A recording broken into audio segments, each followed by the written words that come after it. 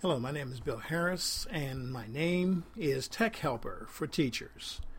I'm often asked by visitors, how do I start an internet radio show, or how do I do podcasting? And over the years, it was very difficult at one point in time, but in many ways, it just keeps getting easier and easier. Podcasts are easy to do whether you do it yourself with an audio editor and your own software or your own computer, or you use a third party to create it and host it. Podcast allows you to create a chunk of audio programming which can be accessed on demand. The original idea of subscribing to podcasts has become diluted over the years as it's become easier.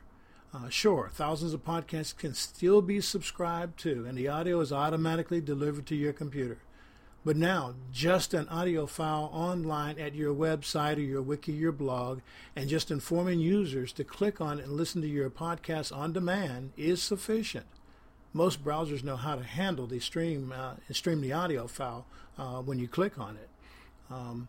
But thanks to broadband, the moment your audio file begins playing uninterrupted through the end user's player, you have achieved the same effect as internet radio. In other words, a podcast. If you did the same with video, it'd be a vodcast, it'd be exactly the same. If it looks like a duck and quacks like a duck, it's a duck. You have a podcast. Just that simple.